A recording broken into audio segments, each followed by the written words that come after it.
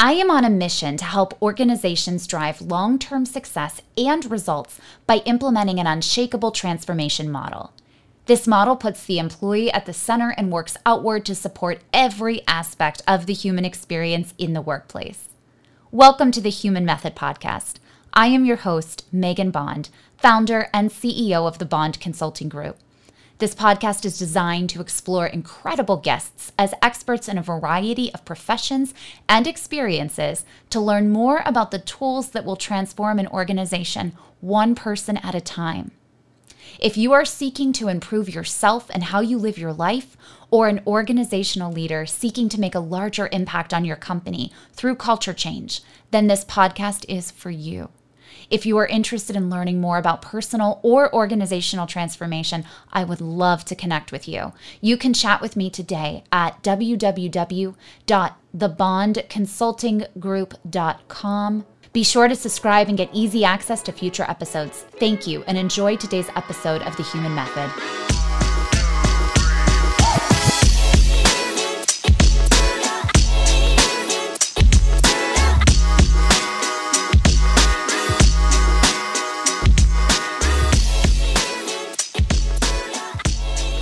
So please join me in welcoming our next guest for today's show. She is the CEO and founder of Zephyr LLC, a human resources consulting firm that supports small to mid-sized businesses in building their infrastructures to scale, creating strong teams, and building a strong employer brand and culture.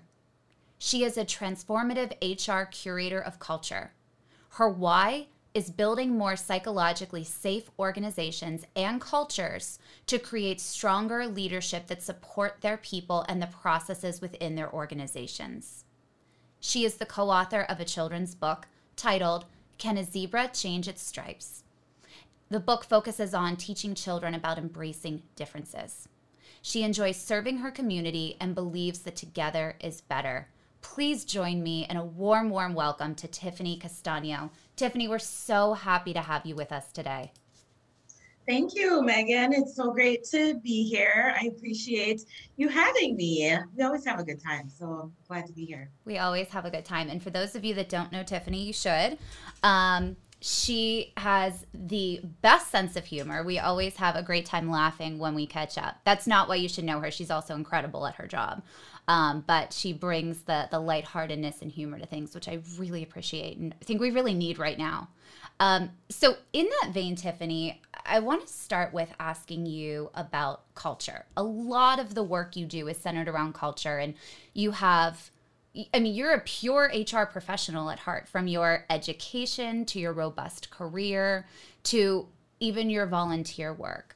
So with that, I know that you've worked with plenty of companies and plenty of leaders to really understand what culture looks like when it's going well, and what it looks like when it's not. So in that vein, what does culture mean to you right now? How would you define it? To me, it's the heartbeat of the organization and really how what the organization is made of. Are they living out these values that they stick up on their website or a poster within the building? And it's the fiber and the DNA. It's what you look like and what you feel like as an organization to your employees, to your suppliers, your stakeholders. And it's an environment that hopefully is safe, but there's a feel to culture. And I think that's why people think it's so fluffy, because there should be a feeling, and you can walk into a bad culture and feel that, and similarly you can walk into a good culture and feel it. So that's kind of what I think of when I think of culture. What are some symptoms or some feelings of a bad culture? Definitely this thickness in the air. It's kind of like if you had some tension between a married couple or something, and you can feel as a friend like, oh, they must have just had an argument before we came over for dinner. You can feel that in cultures. I've been a part of those. I have helped be a problem solver for some of those cultures. And it's usually people are very tentative. They're kind of tiptoeing around things.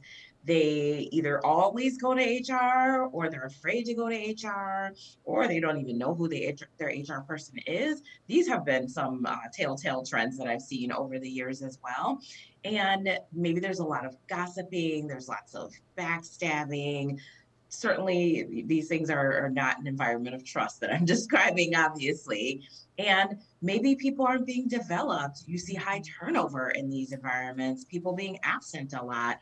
It's just there's so many things that come with these types of cultures. What about symptoms of a good culture? What does that feel like? Definitely the opposite. So this is the couple holding hands when you come over, now provided they're not faking it, right? Um, so this is when people are happy and they feel like there is an environment of trust and they team build together and people are happy in their roles. They're happy to take on extra assignments. They come to work, they show up and are allowed to show up as their full selves. And there's just kind of this magic that's happening. One of the things that I love in good cultures is watching true leaders really support their teams and leveraging their strengths. It's a skill and an art, and people don't often do this well. But I love to watch leaders who get it, who can take the individual on the team and make this magic happen to leverage all their strengths and build those and kind of blend them all together to a high performing team. That's like one of my favorite things to watch. You know what's so cool, and I agree with you. I think people hesitate with culture because it does feel fluffy. It doesn't feel tangible. There's not always data, but you've just listed some really measurable qualities of a good and bad culture.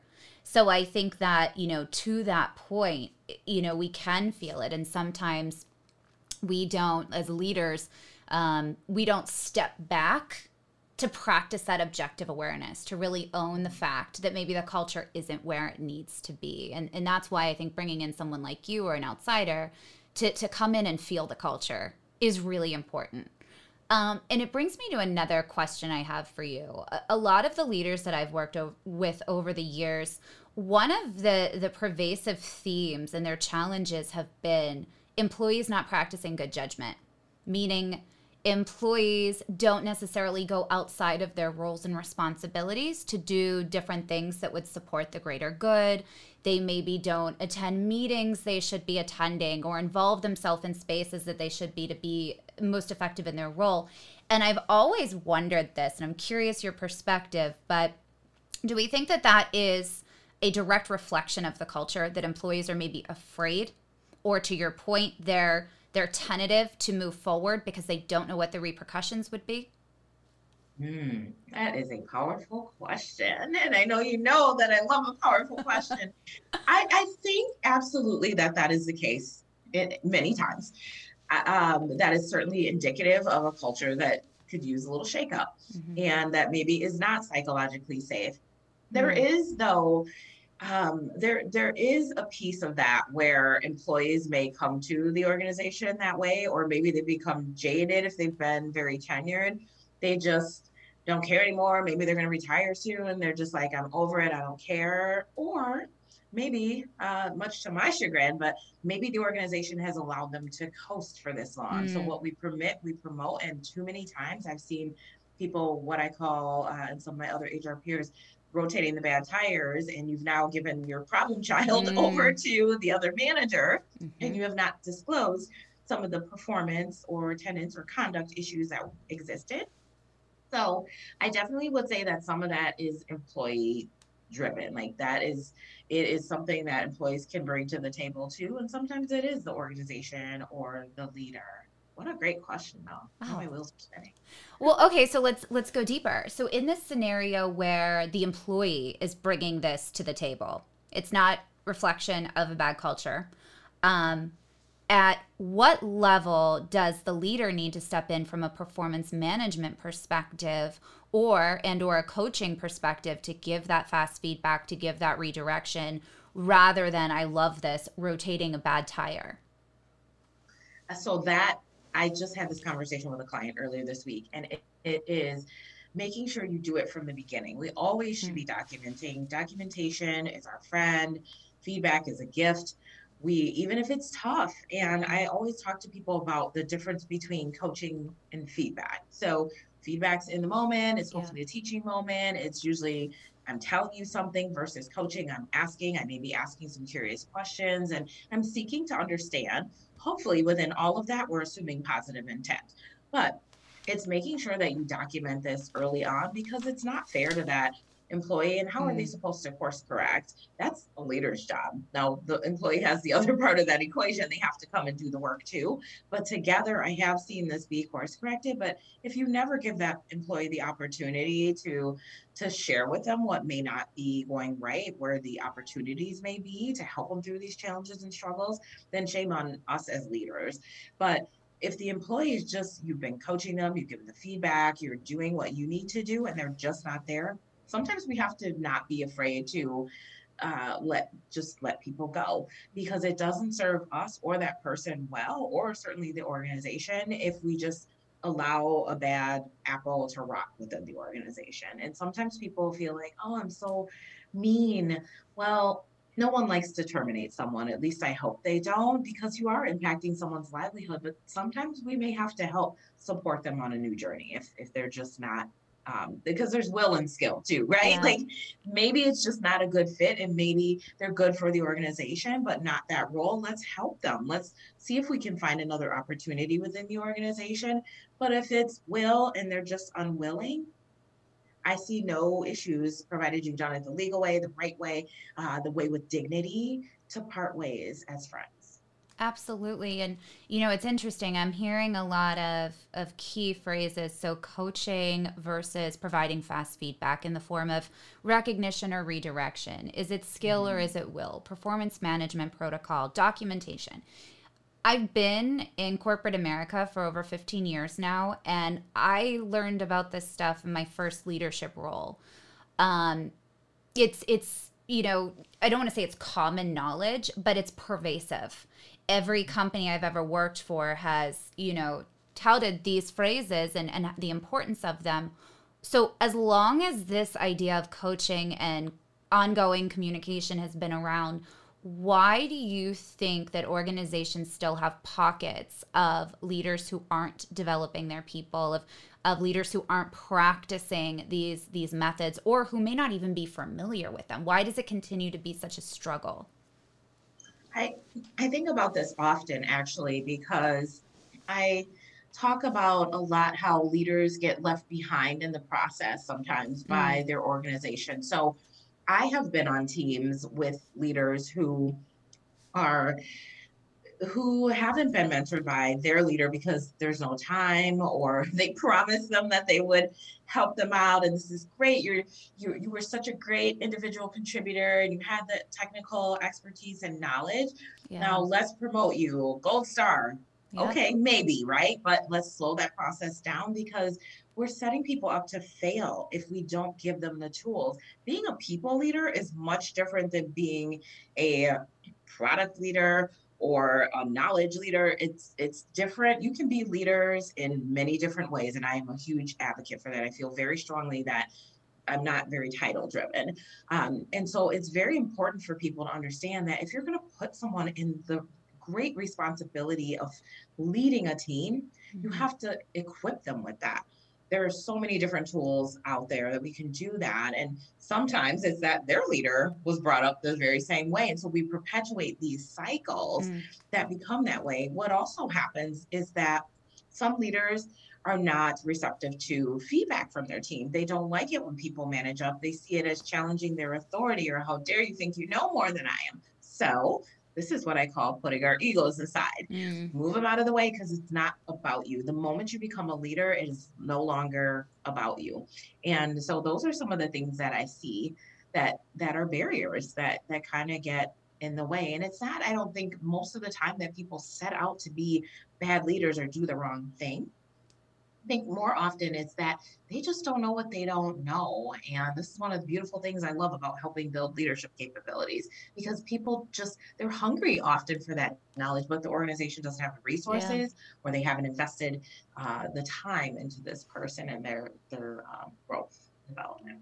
So what would you say then to the leader that's out there listening to this that maybe just stepped into a director role? For this scenario, we'll say they're a director. And they believe in this stuff. They don't necessarily have the tools, and they're not necessarily working for an organization that is equipping them to be skillful in this type of leadership. They're being pressured by quarterly goals. They're being pressured by their boss. Everyone around them is prioritizing data and measurables over people. And they simply don't know how to lead while also doing what they need to do to keep themselves afloat. And I see this often. So, I think myself and our viewers would be really curious, what would your advice be to this leader who wants to follow these steps, but doesn't necessarily have the support from their organization to do so? It's so tough. And even working in organizations, I've had that where I'm working with stakeholders and they're wanting to make such great change and their leader's not on board. And there becomes this point where how much are you going to invest in yourself? So it's, can you ask for some executive coaching? Can you get that? Is that a resource? Maybe they're not going to spend the time, but will they spend the money in order to get you a coach or get you someone who can help you? I, in that situation, would say that coaches are very, very valuable for obviously many reasons. I have one. But to be able to really support you through that journey. And the tough part, and we have EAP programs, right, where you can kind of psychologically talk to someone in an environment where it's safe. And I'm a huge mental health advocate too, because I'm sure that this director, that's wearing on them. We're measuring things. There's things that are tied to that for our own performance. And so I would say getting a coach could be a very valuable tool for that person. And knowing what your style is, so self-awareness is key in leadership anyway, but knowing what your style is and how you could approach your next level of leadership. Is it the VP? How do you talk to that person and have a very candid conversation? I'd love to encourage people to lean into candor and to lean into some vulnerability. It's so important as a leader. And I think that gets in people's way sometimes. So sometimes we see that it might be perceived, or we as individuals perceive that the organization's not going to support us, but we have to make that bold step to ask first. So hopefully, if you're out there listening and you haven't made that step, that is an investment in self and your career. And it's one of the bravest things you can do, I feel like, to manage up and tell your leader that you're not getting what you need. Sometimes it means that maybe that organization is not the right place for us. But I believe that if you're set out to do the right thing, the organization really wants to do right by you, you can blend that diversity of thought from maybe what are differing opinions or perspectives, and really have the opportunity to work towards these common goals. I would leverage those similar goals too. I'm sure that VP has goals that are cascaded down to the director. So we should be marrying those to the mission, vision, and values of the organization. And we should be cascading goals that are going in a similar direction. So if that's the case, then use that as your business case. That's what I would say to that. Oh my gosh, you said so many great things, and I want to key into a lot of different things that we've talked about here. So let's start with what you ended with, which is mission, vision, and values. I think this is such an important piece, and I think oftentimes, and this is where the Bond Consulting Group really focuses on that whole person rather than a part of a person as the mere employee of an organization.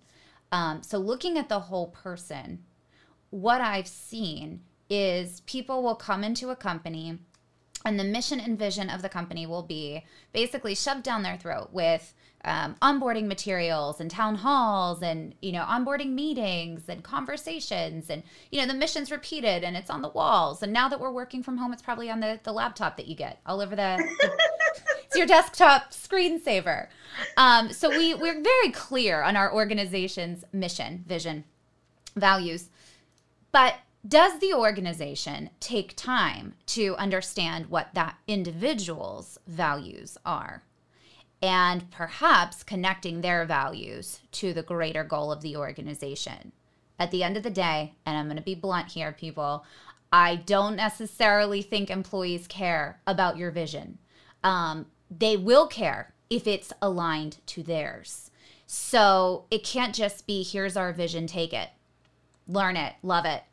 It's got to be, how can we create a space where people are showing up every day and doing work they love because it is so aligned to what they love. So with that, I mean, this is my personal opinion, but Tiffany, I would love your thoughts on companies' values versus an individual employee's values, and where you think that typically, they're linked versus when they're not, and what that feels like. Definitely. And I would say, to take the last part of it, is that it does feel like the safe cultures and the good cultures that we see. That's what it should feel like when those things are linked. Mm, I would say that often there's this misalignment because maybe we weren't given a realistic preview when we came mm, into our job that we were so excited about. And maybe the organization didn't have it quite right when they put together the job description. Did they do the job analysis before that to really make sure that they weren't just comparing Jane and Sally, but that is, what does the organization need? And that's a misfire sometimes too within an organization. So we've already started out off on the wrong foot. mm. So the values that we're giving to this employee, or that we're the mission and vision, we've already gotten away from that because we don't even consider that when these job descriptions are being created, when we're doing a posting, or when we want a warm body in the seat. Um, or we have these unrealistic expectations to the market or to what this person should provide. And to your point, we're more worried about what can they perform than who they are and what can they bring to the table. So this is where I'm such an advocate of looking for potential. And of course, they have to have the expertise to do the thing, right? But you have to look for potential. That is where the magic is at, folks. That is where you will find your unicorn employees Mm. and the people who want to be there for the right Yeah. reason. They will seek out your mission and your vision, and they will live out those values. And people are savvy these days. So when they're interviewing, employers have to understand that that's a two-way street. So when I was interviewing, the questions that I would ask these employers would be very designed to get at things that I haven't heard, or to dig into what is really the culture beneath that. Yeah. And so this is something I want to share because I think it's very important that organizations understand that.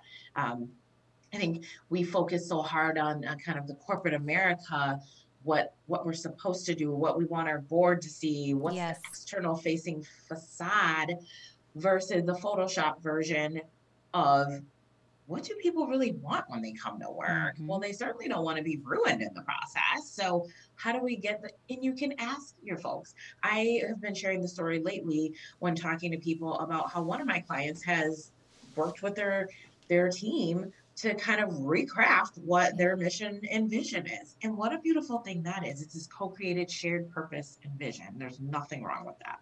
Mm-hmm.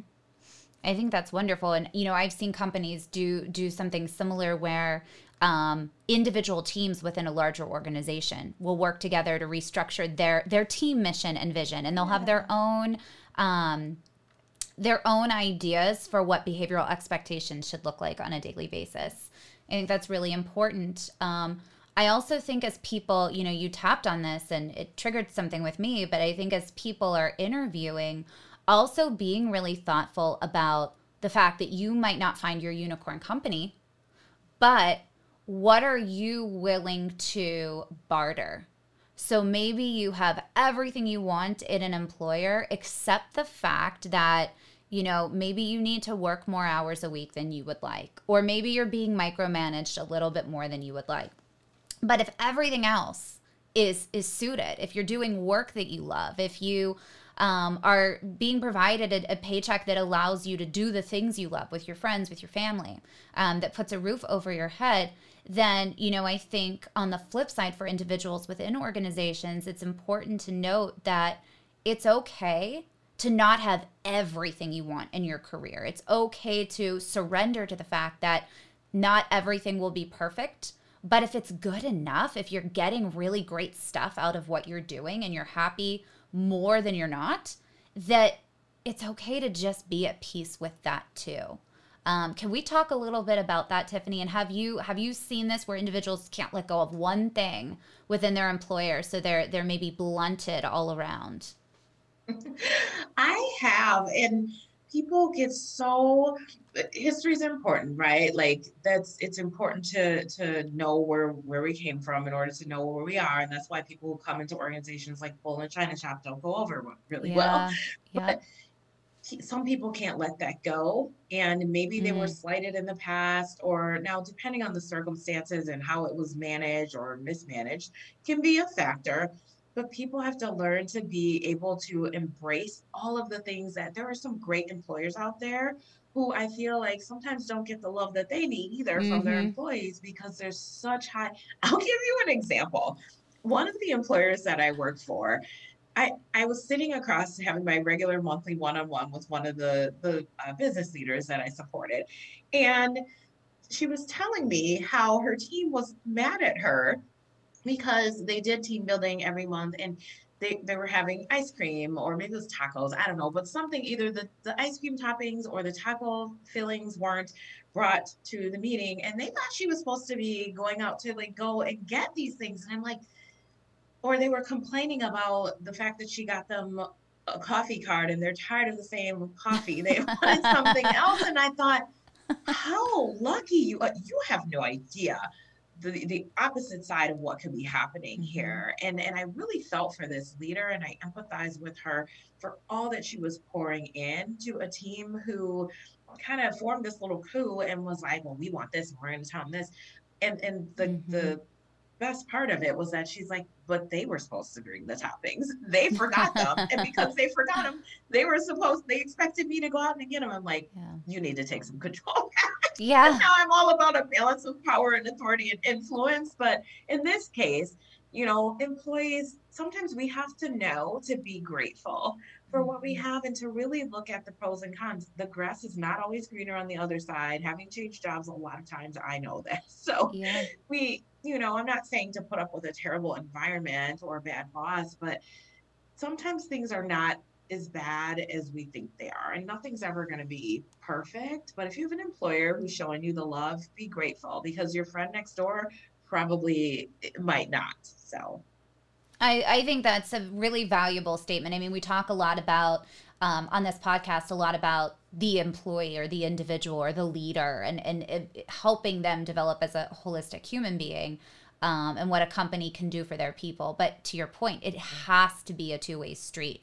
We can't veer so off in this direction of, we want our culture to be so great and so dynamic that we're going to bend over backwards and do everything for our employees and meet them where they're at 100% of the time. Employees have to come halfway. So it's a balance of both. And I think that that's work, Tiffany, that you and I both do when we work with organizations, is not only working with leadership on coaching and bringing their people along, but also on giving people, helping people feel empowered. I almost feel like it's an empowerment issue. Helping yeah. people feel empowered to not give all of their control away to an organization to say, please me, but to say, I'm going to do some things to please myself.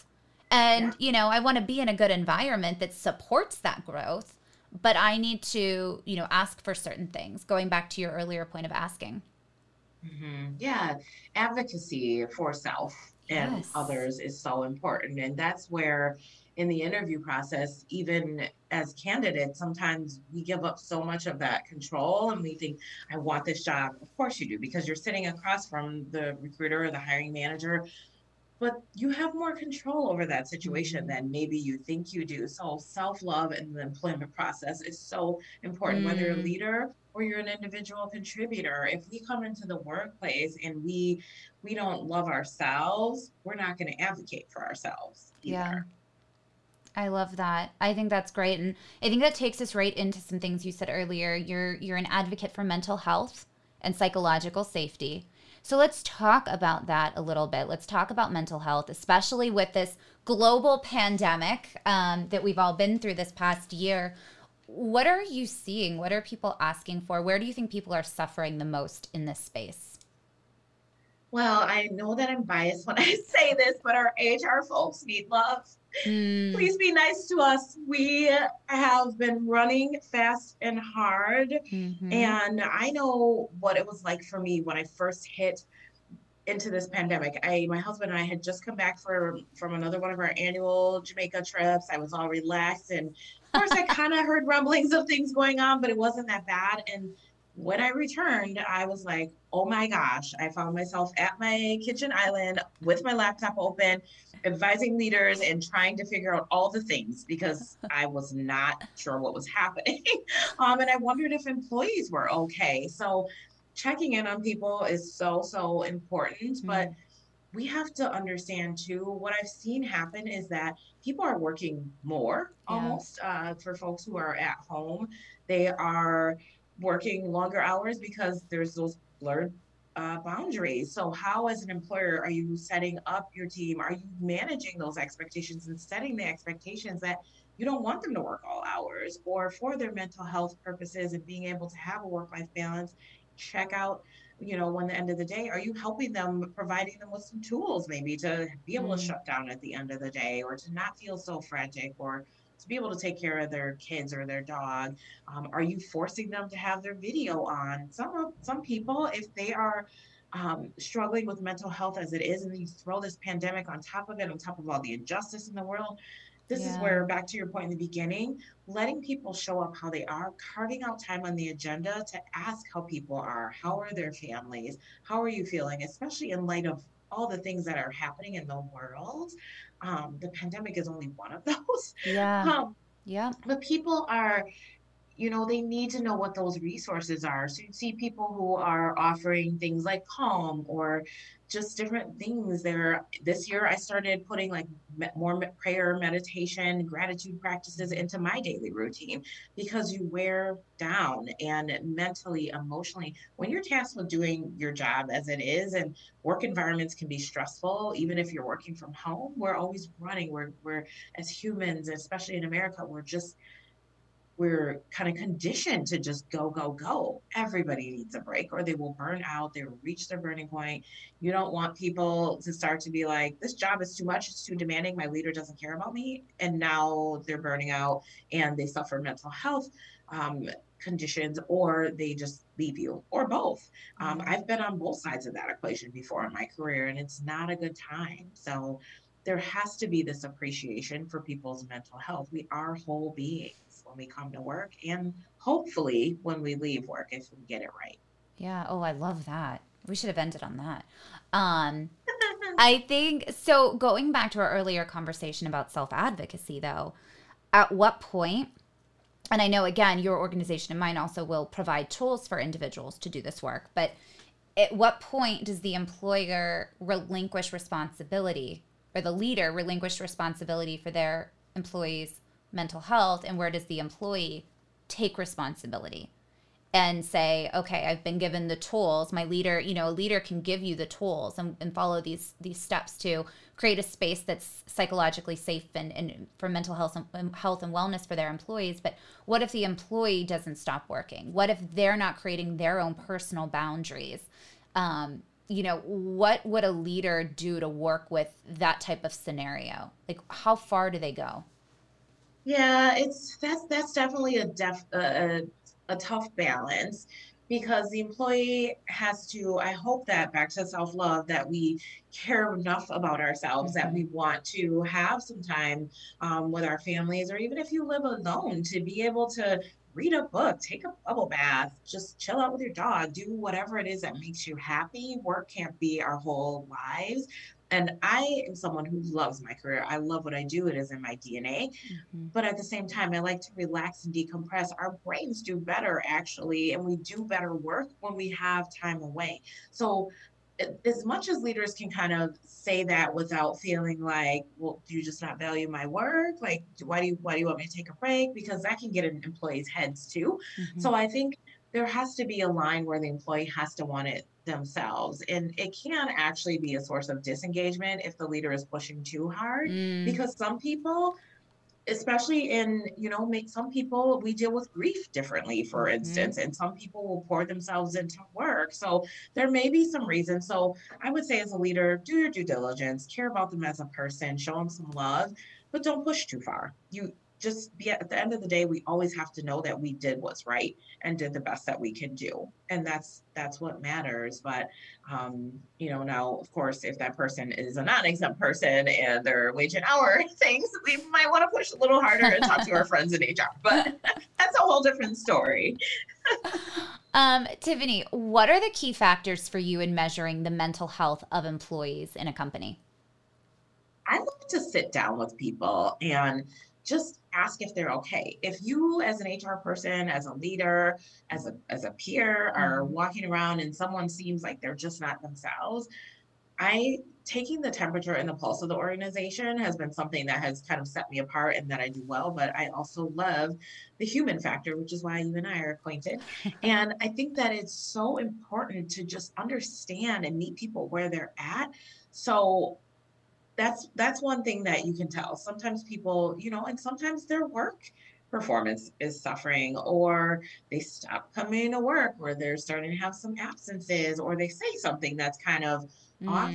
I have talked to teams often about the fact that we have to be there for each other. So as much as we may be individualistic in some ways in our team and in what our individual roles are within that team and organization, we have to come together towards common goals as well.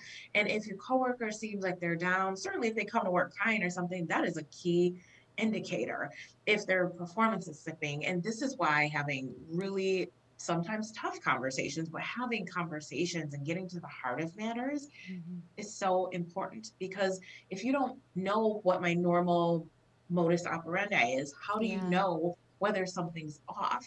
And this is, it mitigates risk for the organization too. We can get into some workplace violence issues if we don't know what stable state is.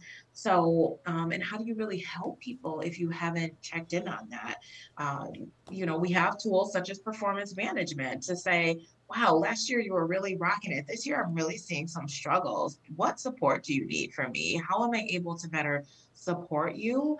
And just asking kind of like, what's going on? We're not trying to get in people's health business or anything like that, but we should care enough to ask the question. And I'm a big believer in intuition. If something doesn't feel right, it's kind of like that airport saying too, we're all probably tired of the cliche, but if you see something, say something. You just don't know how you're impacting someone's life. I had an employee who told me that if not for the conversations that we had, that they were on a path to suicide. And to this day, that sits with me a little bit, but I think, wow, what would have happened if I hadn't intervened or been there for this person? A simple conversation can have large impact. Yeah. And, it actually activated me to think of a military saying, not that I was in the military, I just happen to know this, but if you see something below standard and you say nothing, then you've set a new standard. And I think circling back to culture and everything that you're saying, whether it's as leaders focusing on employee health and wellness, whether it's as an employee not appreciating the good in your organization and everything else we've discussed, if we don't say something, if we don't show up for it, if we don't make the time, as you said, the space to make these things a priority, we are, in essence, over time, through various pockets of leadership throughout a company, we're devolving an organizational culture. I love that. Well, thank you. I got that from our conversation. Well, I'm going to borrow it if you don't mind. Please do. Please do. There are a couple last questions I'd like to ask you before we wrap up. The first is around AI. So I think COVID has, as much as COVID has been horrible and sucked, it's done us some good as well. And, I think COVID has catapulted us at least 10 years in advance of technology, of where we would have been had this not happened. It's shifted workplace culture, I think, forever. It's created a space for people to have more of that work-life balance, which is wonderful. And I think with that, I see a lot of leaders with a heavy focus on technology, on AI. Some leaders are even managing 100 robots as part of their job description. With that, as we've evolved so much and so quickly with technology, do you see a space where we maybe haven't evolved how we lead our people in this new normal?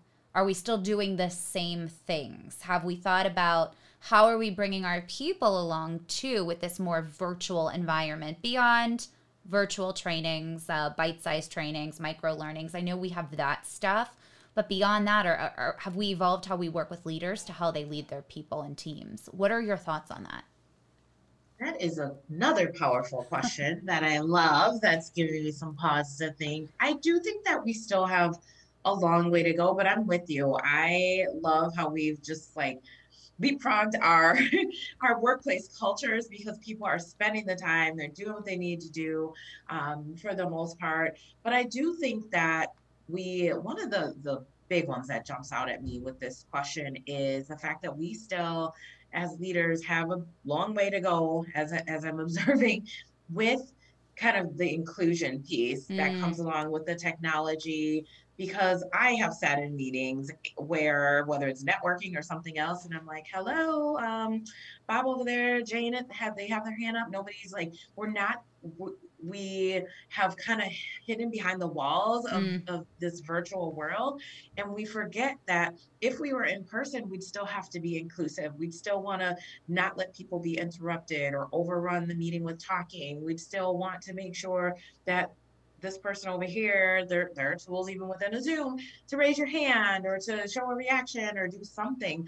We still are seeing that people are kind of clamoring for all this attention mm. because with that piece, we haven't learned how to kind of manage to that and to be there for our teams with that, or we're forcing people because they have to turn on the camera and because it's the next best thing to being in person, or because there's a camera available, I should say, and it's the next best thing that we're forcing them to turn it on. If I have a disability or I have a mental health condition, and there are some very valid reasons why that might trigger me, cause some Yeah. anxiety, do some of those things, am I going to work less without my camera on? Probably not. Am I going to work better because you use AI or some technology, some tool to track what I'm doing every single second of the day? Probably not. I'm going to feel Mm. like you're micromanaging me. So there's always this balance. The tools and technology, software solutions are there to help us and support us Mm. and increase performance and hopefully our bottom line. But at the same time, we're almost using them in punitive measures Yes. sometimes. So I would say if you're going to use technology, use it for the greater good that we described versus to track people. We're not widgets. So We're not we widgets. might I break say that widgets. too. I love that you said that. I say that. We're not widgets. And, you know, Tiffany, I truly think that until our companies are run by completely run by robots, until that day comes, knock on wood, because it might be sooner than we want, um, that people, humans, are the ones doing the work. They are still the ones at the front, on the front line, doing the work, interacting with the customer more. Um, and so until we're completely overcome by bots, again, um, I think that we need to use technology to support great work, not to replace it. And Oh, well said. it feels like a competition. Yep, I think that that's something that we could have a whole other conversation around that. But I know we're close to time. I want to be respectful of yours. So, a final question for you: with everything, with how COVID has shifted our way of life, there is a movement. Mackenzie just came out with an article where a large percentage of women are leaving the workforce to start their own businesses. People are actually leaving their companies, where you thought it might have been the opposite, where people cling to their jobs because they want that security. People are stepping away because they're having these epiphanies of what really matters. They want to be happy more than on the weekends and in the evening. So with that, and for our viewers listening who are considering a career change or finding themselves in a position where they're doing more of what they love, how important is financial freedom in assessing these values and these big life changes? Wow, you just keep hitting me with the I powerful know. I questions. I love it though. That's why I love when we get together and talk. It's not only do we like keep it real, but we have some great work conversation. I love what we both do. And I we do also have too. fun. I do too. So it is it's very important, right? Like we all have lifestyles, we may have families, people we're caring for. I love to travel, so I like to have money to travel. And there's there can be a price to clinging to a job for too long, whether that's Mhm. an opportunity cost of a promotion elsewhere or work we may love more. But there has to be some kind of financial security. That's why there are people who do this for a living to help us with this and support Mm, us. So to that note, I would, if you're thinking about making that change, talk to a financial advisor or someone who can help you in in that way. I'm not your person. I can give you some overall advice to go find a person, but it is important. But there's also, our happiness intrinsically. And if part of why I started a business is because I wasn't getting what I mhm. needed after 13 years of doing those things. And so it's, we have to, what we pour in, we want to get out. And if there's misalignment there, sometimes we're willing to take a pay cut. So that's one thing that I would say to people too is really look at your finances and your budget. If you have a spouse, significant other, partner, ask, what are they willing to? I have a spouse who is very kind and who has offered me the flexibility to do this. Mm, So work within your familial units to be able to say, what how much what's the bar for what the lowest I can make. And it's never to me worth sacrificing your soul, your mental health, your livelihood for a job. It's just not. And that's why we're seeing so many people making this mass exodus, and women are disproportionately impacted. But some of that we've taken the reins and said we're taking back control and yeah. we want to have a career we love. We're not going to continue to be ruined by these organizations. So I love that. Yeah, and I think that when it comes down to, I mean, looking at your finances and saying, are these vacations? Is this vacation? And for you, Tiffany, it may be because I know you love travel, and I'm the same. So maybe it's not vacation for us, but are these family vacations really worth my happiness? Or could we go mm, camping for a couple of yep. years? Could we get creative? I think there's also a space to get creative with, if you do take a big pay cut to do something that you love or you've always wanted to do, there is space to get really creative with replacement of the things that you will no longer be able to afford. And that might only be for a period of time. And then, Tiffany, I think to your point, having a good financial acumen, whether you yourself become really savvy and you read books or I would advise as well getting a great financial advisor. I think it's just as important as having a primary care doctor or a therapist. It's all, again, we're looking at the whole person. So we're not just looking at your cognitive function. We're not just looking at your physical well-being. We're also looking at the financial piece, which affects your psychology. So having someone that can help you work through that, I think is huge. I love that you touched on that, and the example you gave of some exotic vacation maybe versus camping. I Yeah. love to camp, and I think that now in COVID we've had to be a lot more creative, right? Yeah. So that it's gotten a whole lot cheaper. I don't Oh, miss spending money on certain things. I To be know. honest, it's gonna be hard to go the other way. I was just thinking about that, except wine. I mean, we've been ordering cases Of of course. wine, every week. But yeah, Tiffany, did you just invite me and Vince to go camping with you and your husband? Are we doing Sure, that? Okay, sure. perfect. I We can't like wait. to camp too. We haven't been in a while. Let's figure it out. Perfect. Oh, so Tiffany and I are going to go camping. While we're doing that, we encourage all of you to go find a great financial advisor. Um, no, but with all that aside, this was such a great conversation. And as we wrap up, Tiffany, is there anything that you'd like to leave our audience with as a takeaway? Something that you think is super important that may often be missed in the work that you do? I think what's important is just to lean really into your courage and to be open, and just remembering that on both sides there are humans, employees, your leaders human, and they may be facing some pressures. And leaders, your employees are human and they may have stuff Yeah. going on outside of the workplace. So meeting each other at the intersection of our humanity Mm. versus we often project blame and assign stereotypes or assumptions. We don't lead with assuming positive intent or seeking to understand. And so those are some of the things that I would love to leave people with, because I think then we will build stronger teams and cultures, which, as you know, I just am all about. Oh, I love that. What a beautiful ending. Tiffany, where can people find you if they want to work with you? Yes, on LinkedIn. That's where I live, although I've been trying to take your social media breaks, folks, too, if you need to. That is a form of burnout at times as well, but love my LinkedIn community, my LinkedIn fam. So I am there. Is where my customers are, as well as obviously I have a website, but I'm also a Clubhouse. So if you Mm. are an iPhone user, hopefully soon to be for Android, they'll have Clubhouse, but I do a Saturday talk there called Let's Talk HR. That's the name of the club. And you can find me at T Castagno on Saturdays at 2 p.m. Eastern. Tiffany, thank you so much for your time today. It was a pleasure to have you. Likewise, thanks for having me, Megan. I'll look forward to our camping trip and wine. Oh, me too. I'll bring the wine. You bring the tents. Perfect.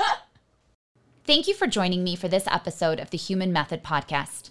I am Megan Bond, and if you are interested in learning more about personal or organizational transformation, I would love to connect with you. You can reach me today at www.thebondconsultinggroup.com. I also want to thank Ayla Zimmerman for design and promotion of not just the Human Method, but our Bond Consulting Group site as well. She is a kick-ass designer, so please check out our site at thebondconsultinggroup.com. Sign up for our newsletter so that you can receive great content from us. Be sure to subscribe so that you don't miss our next episode. And if you enjoyed the show, please don't forget to rate and review wherever you get your podcasts. Our theme for the show, as always, is to be a little bit better each day. So remember, be better today.